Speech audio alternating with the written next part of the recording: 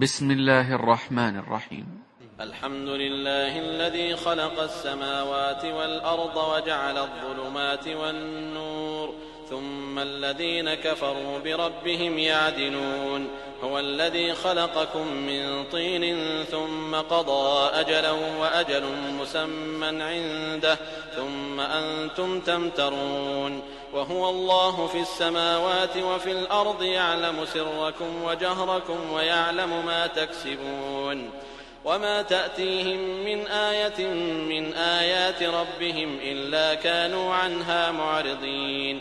فقد كذبوا بالحق لما جاءهم فسوف يأتيهم أنباء ما كانوا به يستهزئون. ألم يروا كم أهلكنا من قبلهم من قرن مكناهم في الأرض ما لم نمكن لكم وأرسلنا السماء عليهم مدرارا وجعلنا الأنهار تجري من تحتهم فأهلكناهم بذنوبهم وأنشأنا من بعدهم قرنا آخرين. ولو نزلنا عليك كتابا في قرطاس فلمسوه بأيديهم لقال الذين كفروا إن هذا إلا سحر مبين.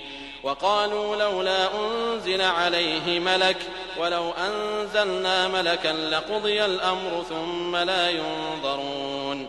ولو جعلناه ملكا لجعلناه رجلا وللبسنا عليهم ما يلبسون. ولقد استهزئ برسل من قبلك فحاق بالذين سخروا منهم ما كانوا به يستهزئون. قل سيروا في الأرض ثم انظروا كيف كان عاقبة المكذبين.